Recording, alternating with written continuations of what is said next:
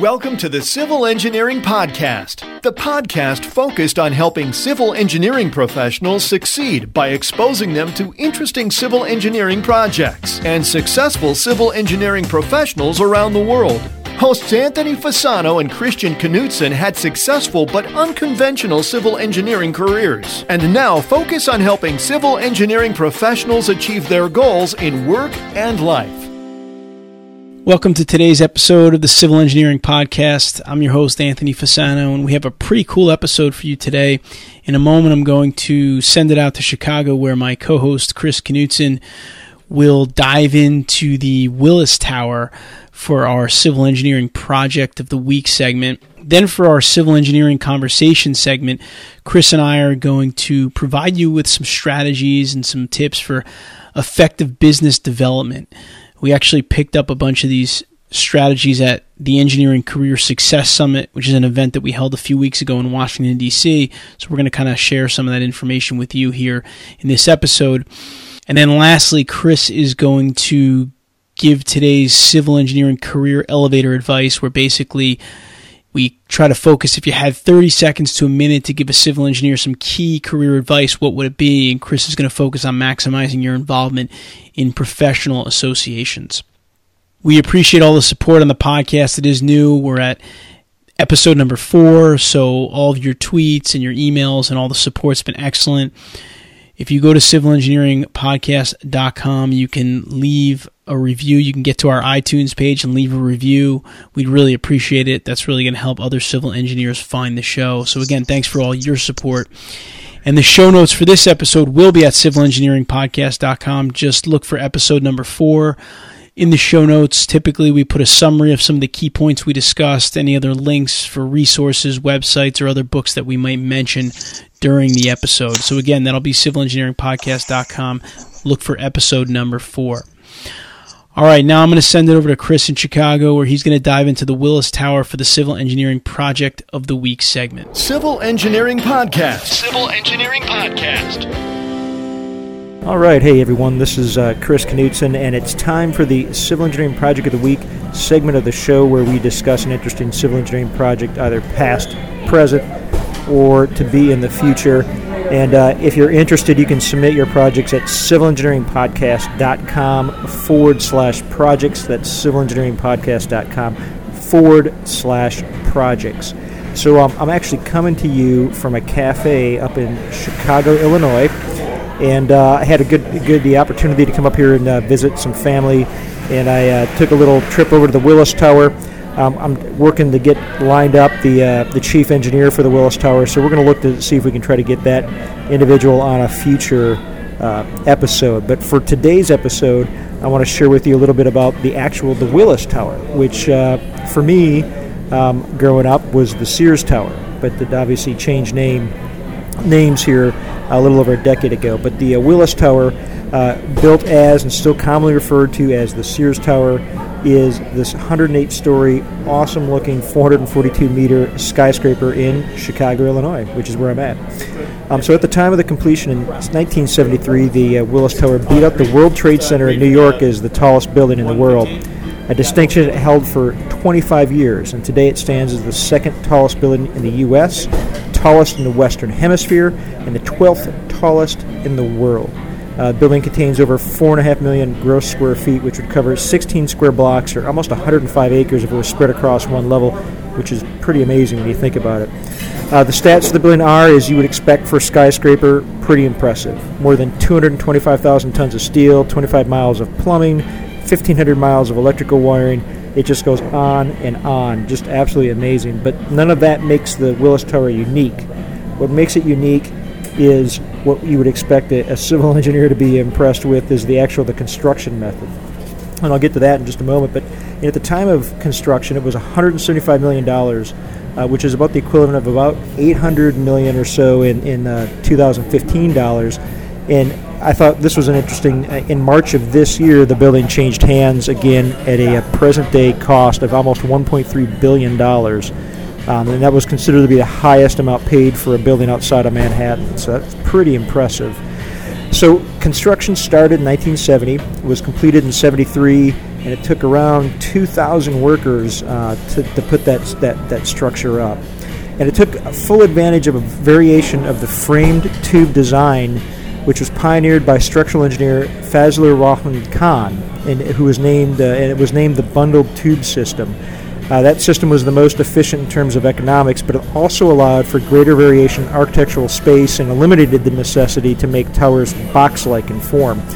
So the building, if you've seen pictures of it, and there's going to be some posted in the show notes for this episode, but the building plan consisted of 9 squares, each about 75 feet across, placed in a 3x3 grid arrangement, and then each square has 5 columns per side, spaced at 15 foot on center, with adjacent squares sharing columns. So as the columns rise up the building, each square in the plan forms a tube, which can be seen in the exterior of the building. So you'll notice that interesting exterior shape of the Willis Tower. And so these tubes are independently strong, but are further strengthened by the interactions between each other through these truss connections.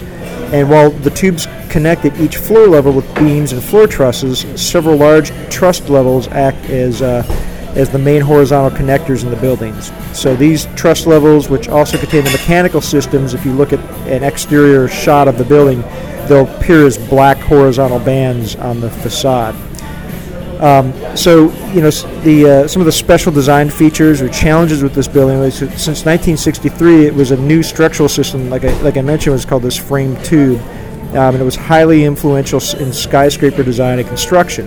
So Kahn defined the frame tube structure as a 3-dimensional space structure composed of 3, 4, possibly even more frames, braced frames or shear walls, and they were joined at or near their edges to form these vertical tube-like structural systems that were capable of resisting lateral forces by cantilevering from the foundation. And we really saw the most widely known application of this in the construction of the World Trade Center in New York. So Kahn pioneered several other variations of the tube structure design. One of these was the bundled tube concept, which was what was used in the Sears or the Willis Tower in this building. And the design employed 9 tubes of these varying heights to achieve the skyscraper's distinct appearance. So the bundled tube design was not only highly efficient, as I already mentioned, but we no longer had like these big box legs. For the Willis Tower, each of the tubes rise to about the 50th floor, and then at the 50th floor, the northwest and southeast tubes end, and the remaining 7 continue up. At the 66th floor, the northeast and southwest tubes end, and it goes on up to the 90th floor, where the northeast and south tubes end, and then the remaining west and center tubes go up to the 108th floor. So some of the benefits to society from this. Well, as far as benefits, the building was conceived in the late 60s to provide office space for the staff of Sears, hence the name it held for nearly 3 decades. And Sears at the time needed almost 280,000 square meters of space for its employees, as it was at the time the largest retailer in the world with almost 350,000 employees. So it served the purpose of consolidating all of the company's headquarters functions into one location, and today it houses many companies and is home to the Sky Deck at the 103rd floor, which I had an opportunity to go visit. And I've got a few photos that I'll share in the show notes for this. But there's these little ledges you can go walk out on, and you can actually look down and look down 1,353 feet below you. It's pretty cool. So that concludes the Civil Engineering Project of the Week segment of today's episode. If you're currently working on or have worked on any interesting or challenging civil engineering projects, we'd love to feature that on the show. So you can submit your projects again at civilengineeringpodcast.com/projects. Anthony and I will be looking out for those, and we'd love to be able to feature your project on the show. Civil Engineering Podcast. Civil Engineering Podcast.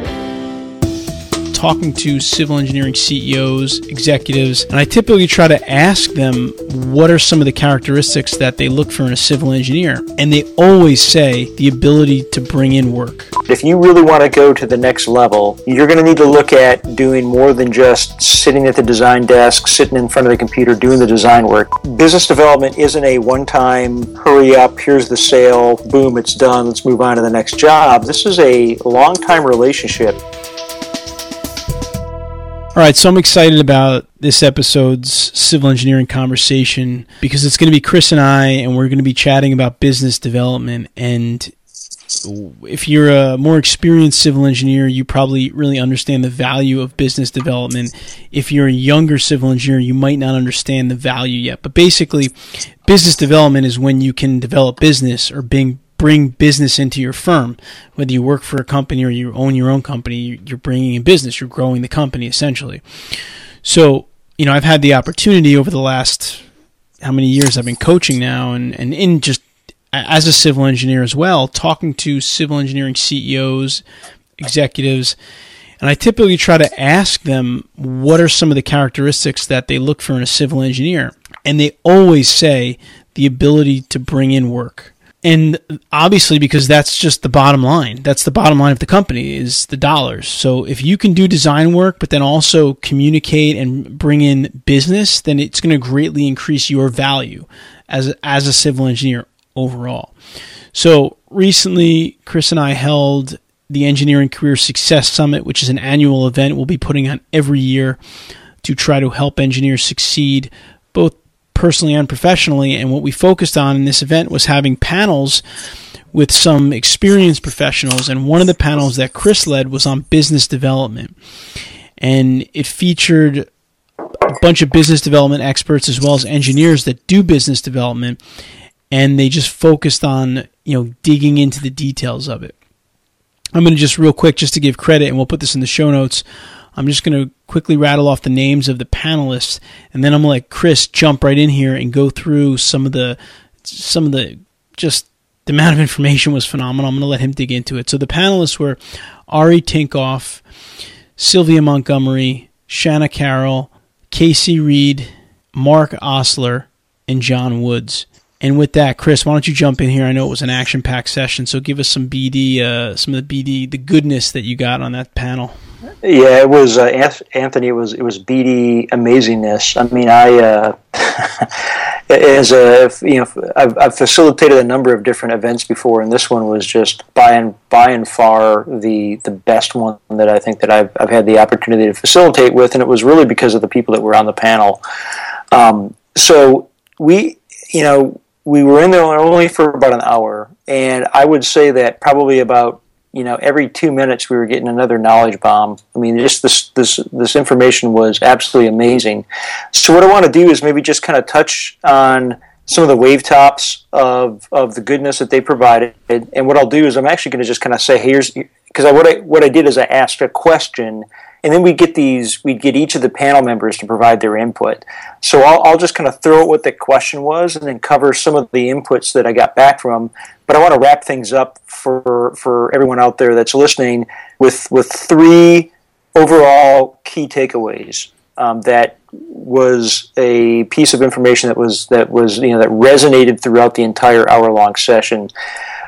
So let's just go here. So the first one that up was, I asked the question, hey, what's effective business development? And as Anthony said, if you're beginning out in your career, your focus is really going to be on the technical side of engineering. But as we get further into our careers, there's this expectation that if you really want to go to the next level, you're going to need to look at doing more than just sitting at the design desk, sitting in front of the computer, doing the design work. You're going to need to actually get out there and interact with clients. You're going to need to actually go out there and interact with the community, and go out there and really try to develop business. So I said, I asked this question, hey, what's effective business development? And a lot of the responses that came back from these members, and we had people who were at senior level management all the way up through firm ownership. I mean, there was a gentleman that was there, John Woods, who's been an owner in a firm for nearly 40 years. So these were experts, people who know the business inside and out.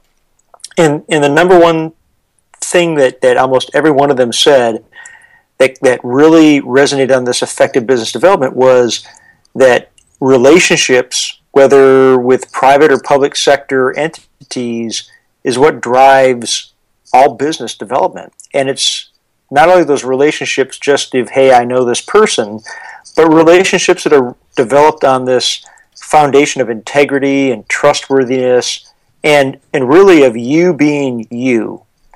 And I thought that was a really pretty awesome statement to hear come from everyone who was on that panel, that, really at the end of the day, this all comes down to relationships, and each of us being able to develop these relationships with other people, because at the end of the day, if you're gonna actually land a request for proposal, you're going to actually land a job, it's going to be because the other people, the clients or the customers or whatever you want to call them, they like you. They like your firm, and they like the people that are involved, and they simply just want to do work with you. And I thought that was just an absolutely awesome thing to hear from them, because at the end of the day, each of us should like being who we are, and if that's the case and we're comfortable with ourselves, then we have this ability to be able to be effective in business development. That's awesome. Yeah, that's a huge component of it. I know, and I think that's something that people don't get when they say business development. They immediately think about making a sale and selling the company, which, yes, that's part of it. But if you get to know somebody and you build those relationships, then you don't have to sell as much, because people want to do business with people that they trust and people that they like. Listen, there's a lot of good civil engineers out there. There's a lot of great civil engineers out there.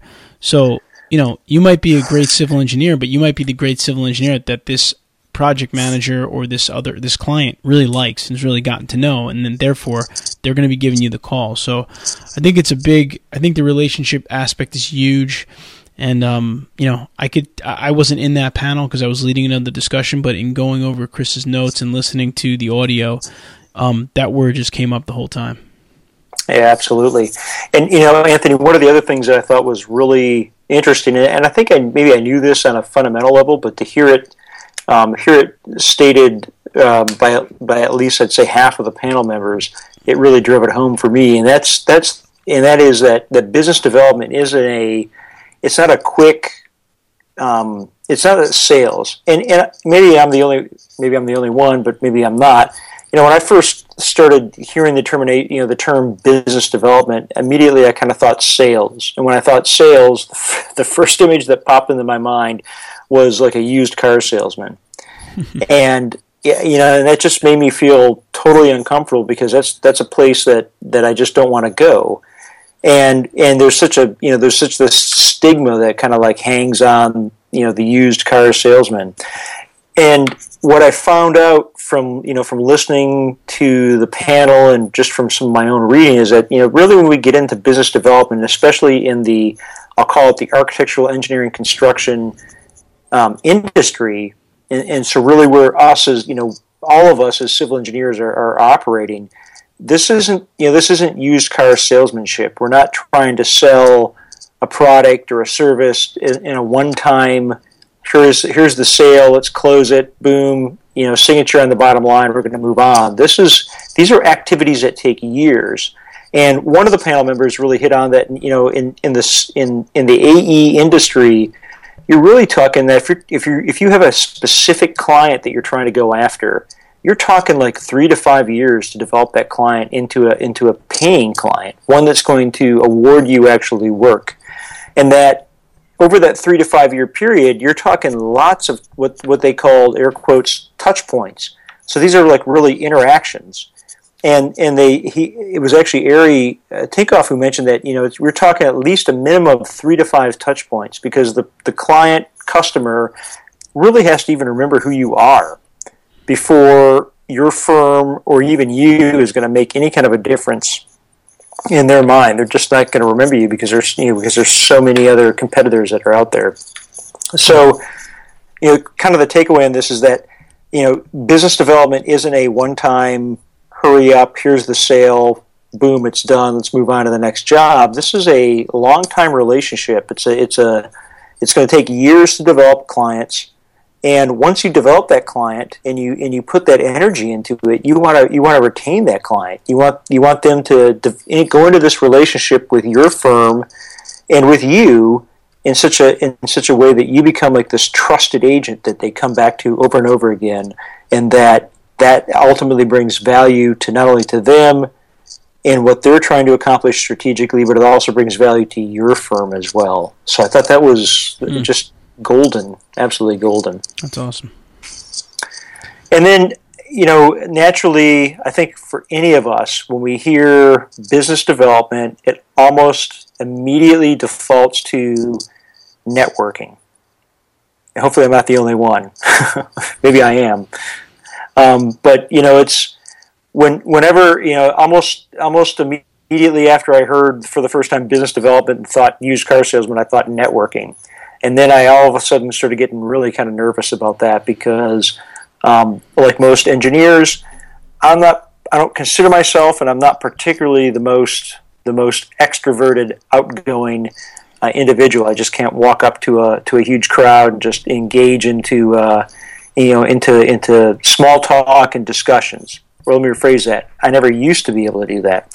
I learned early on that was a skill, just like any other skill, any of the technical skills that I developed that I needed to be able to cultivate. And so I've become more comfortable at it, and I'm able to think about it before I actually go into one of those networking events and get myself in the right mindset. And that's what a lot of the panel members even said, was that there wasn't an individual on the panel who just threw out that, hey, I really enjoyed networking, I think it's great, and it's like that's really where I want to be, 100% of the time. Almost every one of them said, hey, you know what, I started off not comfortable walking into a room full of people and trying to engage them in small talk, that they just felt uncomfortable while doing that. And so some of the strategies that they threw out were, and I think these are just absolutely golden, Anthony. They threw out the first one I think is a huge mindset change, is that view networking and communications and conferences and things like that like a technical skill. Kind of look at it like any technical skill that you're personally trying to develop in your civil engineering work. Take that same mindset and apply it to your work in networking. It's the exact same thing. It's a technical skill, really, quite frankly, if you want to bump your career and your ability to bring value to your firm up to the next level. So just completely view that as a technical skill. And quite frankly, I would say that, being able to develop your technical skill to, let's say, do better stormwater runoff calculations for land development, sure, that's really important. But if you have the technical skill to be able to engage with other people who are actually in development, land development, who are the ones that are making decisions about awarding projects and submitting feasibility studies out for proposal, if you have the ability to be able to engage them in conversation and develop relationships with them, you're going to actually bring more value to your firm than if you are the best person at developing and running, stormwater runoff calculations. So something to consider. So they said that, hey, think about small talk or this networking as a technical skill. I think that was one really huge takeaway. Another one that was kind of associated with was a lot of the people said that they would look around the room and they'd find people who they thought were really good at doing networking and having discussions with people, and they tried to model them, or they'd observe how they acted and they would try to act like them.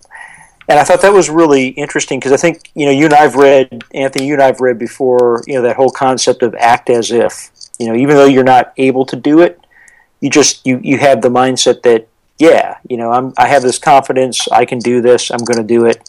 That's how I operate. Right. So I thought that was a very interesting input. And another one, which I tried this the other day. And even though I'm okay, I think I'm okay at being able to network, I actually felt uncomfortable when I did this, and that was using the mirror to practice body language and eye contact.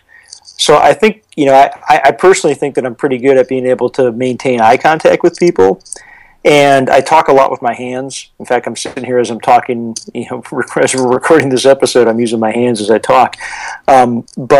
But one of the members said, hey, stand in front of the mirror and practice doing small talk. Look yourself in the eye. And it's pretty interesting. I don't know if you've ever tried it or not, but... yeah, I've tried it. They tell you the same thing in Toastmasters sometimes when you're trying to practice your speaking.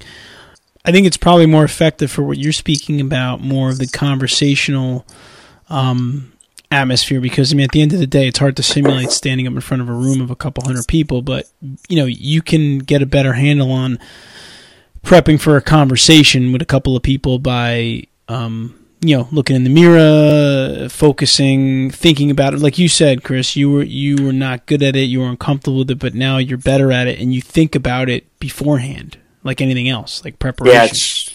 Yeah, absolutely. I get myself kind of psyched up to go do it. And then just two more things I wanted to share that I thought were absolutely huge. And, so obviously, practicing your body language and eye contact in front of the mirror I thought was pretty awesome. But this is, I almost probably should have started off with this one, because if you're going to write anything down as what was the most important thing that I just heard Chris talking about on being like the best communicator and networker and networking, and that is, remember, it's about them and not about you. Yeah, I'm going to underline that, man. It's about them, not about you. And I think if we really all stop and take a moment and kind of think about how we have our conversations with people, especially in networking events, it's really easy to get on this tangent of wanting to immediately jump to you or your firm, instead of focusing on the other person that you're speaking with and what their needs are and who they represent. Because really, at the end of the day, and this is something that I've personally found, everybody likes to talk about themselves. And so if you find it difficult to generate small talk about the current events, or what happened during that day in the conference, or hey, what do you think about this this municipal decision on on land development? If you find it difficult to have that kind of small talk, bring the small talk back to, hey, what are you interested in? What are your hobbies? What about, tell me about your family. I mean, it's especially if you know that the other person has a family. I love to talk about my kids, and I'm really sure if, I'm not too certain of anybody who doesn't like to talk about their kids. I mean, that's an easy way to open up a conversation with somebody, is to always kind of remember that it's about them and not about you. And then the last one was, and this is one of those ones where, I thought, common sense, but I think it's probably just good sense. And that is, always have plenty of business cards on you, so that you're never in this situation where you're in a networking event and all of a sudden, boom, you're out of business cards. Because at that point, that business cards for some people are the way that they maintain visibility and an understanding of who you were, because a lot of people have the habit of being able to write on the back of the business card and write some notes about who you are, where they met you, maybe what your conversation was about. And so if you run out of business cards, you lose that ability to be able to have that discussion with them. And then the other one was, and this goes for both the gents and for the ladies, think about how you're going to physically handle the interchange of business cards and handshakes. And so one of the ladies that was on the panel, Sylvia Montgomery, even mentioned that she said her husband kind of laughs at her because she has this 2 or 3 outfits that are known as her networking outfits, and that's because she normally doesn't wear jackets that have pockets on them. But whenever she's going to go networking, she specifically wears these outfits that have pockets, because then she's able to put her business cards in one side and then business cards she collects in the other side. And I thought that was a great idea. It's something. It's really a tip that I use whenever I go into a networking event. I'm always wearing a sports coat, even if it's business casual. I'll go open collar, maybe a polo shirt. But the reason I wear that sports coat is because I have those pockets, not only on the inside of the jacket, left and right, but then I always make sure to use a seam ripper and open up my pockets on the side, so that I've got the ability to be able to slip business cards, into my right side is where I take incoming business cards, and then on the left side is where I have my outgoing business cards, my personal ones.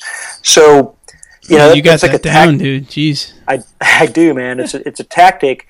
But I only do that because I got burned, and it's embarrassing when you're exchanging business cards with somebody and you reach in and you grab, I grab Anthony, I grab your business card that you just gave me like 5 minutes ago, and I handed your business card to the person that I'm talking with. Yeah, I've done that too. Yeah, that's embarrassing. So the best way to do that is just, to kind of play traffic cop on your business cards and make sure that you've got one pocket, one side of your body is outgoing, the other side of your body is incoming, and that'll solve that problem. The other one, which I think is really huge, and this is purely tactical at this level, but it was Ari who threw this one out, and that was always make sure you have a hand free. Don't ever go into one of these networking events and have like a drink in one hand and a plate of food in the other one. Yeah. Always make sure you've got like one of your hands that are free that you can shake a hand, and you can do that business card exchange. So if you're hungry, make sure you chow down before you actually show up to the networking event.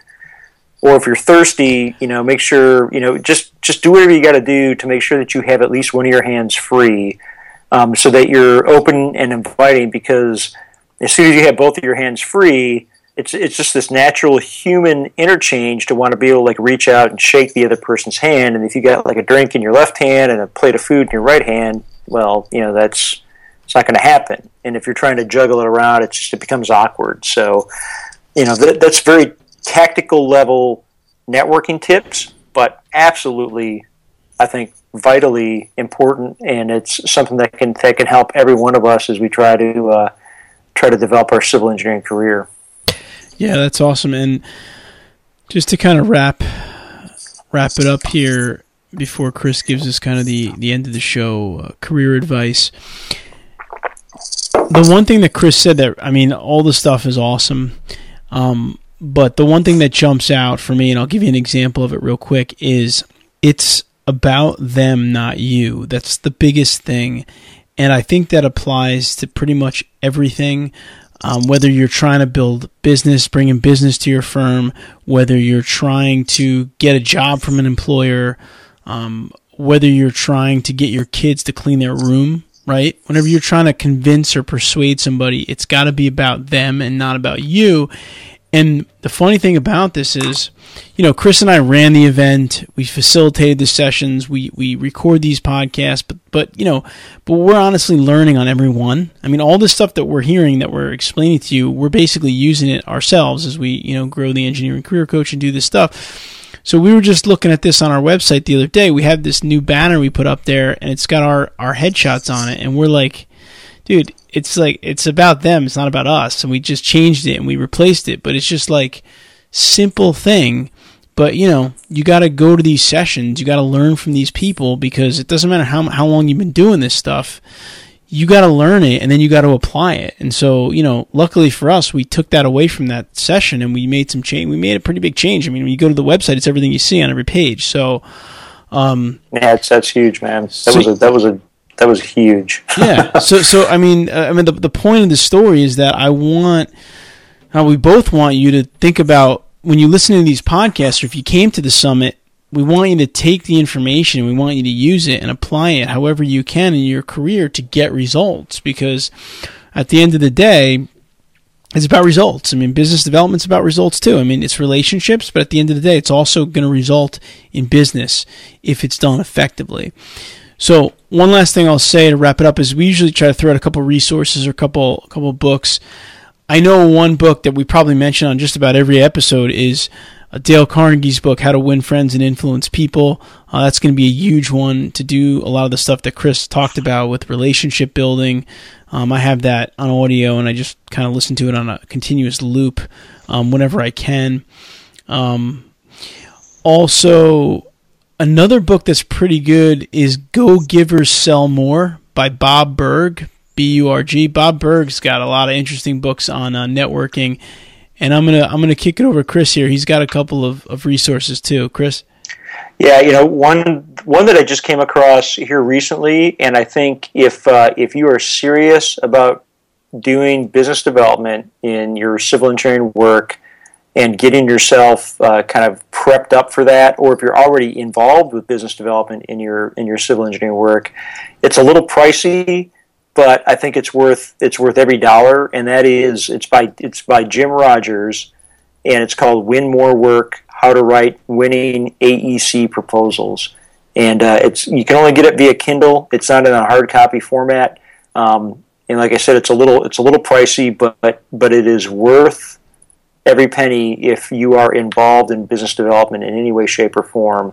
So definitely one that you may want to check out. And Anthony, I agree with you entirely. The Dale Carnegie's classic is one that's definitely worth having in your library if you're at all interested in taking yourself to that next level. Yeah, and we're going to try to get Jim Rogers on the show for sure to talk about his book Win More Work. So we'll focus on that. But for now, we'll put all these resources in the show notes, which will be at civilengineeringpodcast.com. And again, this is episode number 4.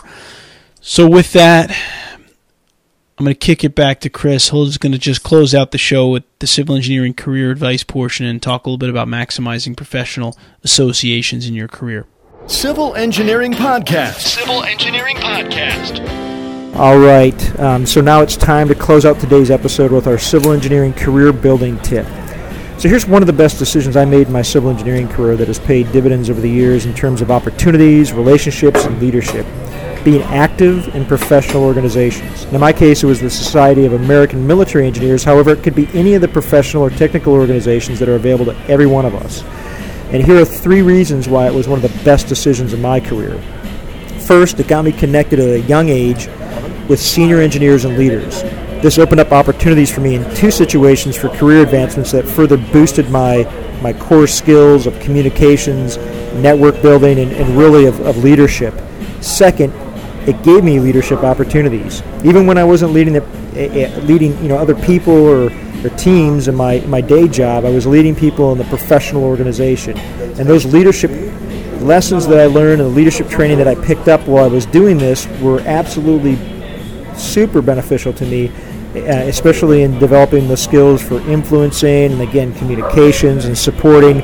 I find it really, really a challenge and an opportunity to learn leadership in a volunteer organization because everyone is there because they want to be there. They're not getting paid. So as a leader, you really have to develop these skills at influencing and setting vision to get people behind you and motivated that want to do more. And third, it exposed me to other professionals whom I might never have met any other way. By being active in the organization, I was able to interact with other professionals whom I never would have met. And I was able to work with them on projects and develop relationships that provided a common bond that would never have formed through our day-to-day activities, and many of these people I'm still in touch with today. Note that the key here is you've got to be active in the organization. That means serving as an officer or a board member or volunteering to support events, seminars, whatever. You'll just get back, 5, 10-fold return on your investment if you serve the organization and the membership rather than just showing up for the monthly luncheon. So all right, that's your civil engineering career building tip for this episode. Please remember you can find the show notes for this episode. They're going to be available for you. And you can also find the photos from my visit to the Willis Tower on the show notes as well. And also please remember that you can visit engineeringcareercoach.com and get a free 3-part video series. It's going to cover topics including how to use LinkedIn effectively, how to communicate clearly, and how to become a powerful leader as an engineer. And again, those videos are custom to your experience level. They're available for free. Just go check them out, engineeringcareercoach.com. Anthony and I would love to see you there. And if you got questions for us, launch them at us. You'll see the link there over on the left-hand side of the page.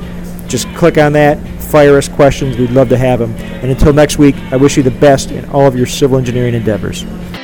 Thank you for listening to the Civil Engineering Podcast. Be sure to visit civilengineeringpodcast.com, where you can listen to past episodes and also submit your project to be featured on the show. We also invite you to visit our main website at engineeringcareercoach.com and download a free 3-part video series created specifically for engineers to help you best utilize LinkedIn for networking, improve your communication and speaking skills, and also help to develop your leadership abilities. Now is the time to engineer your own success.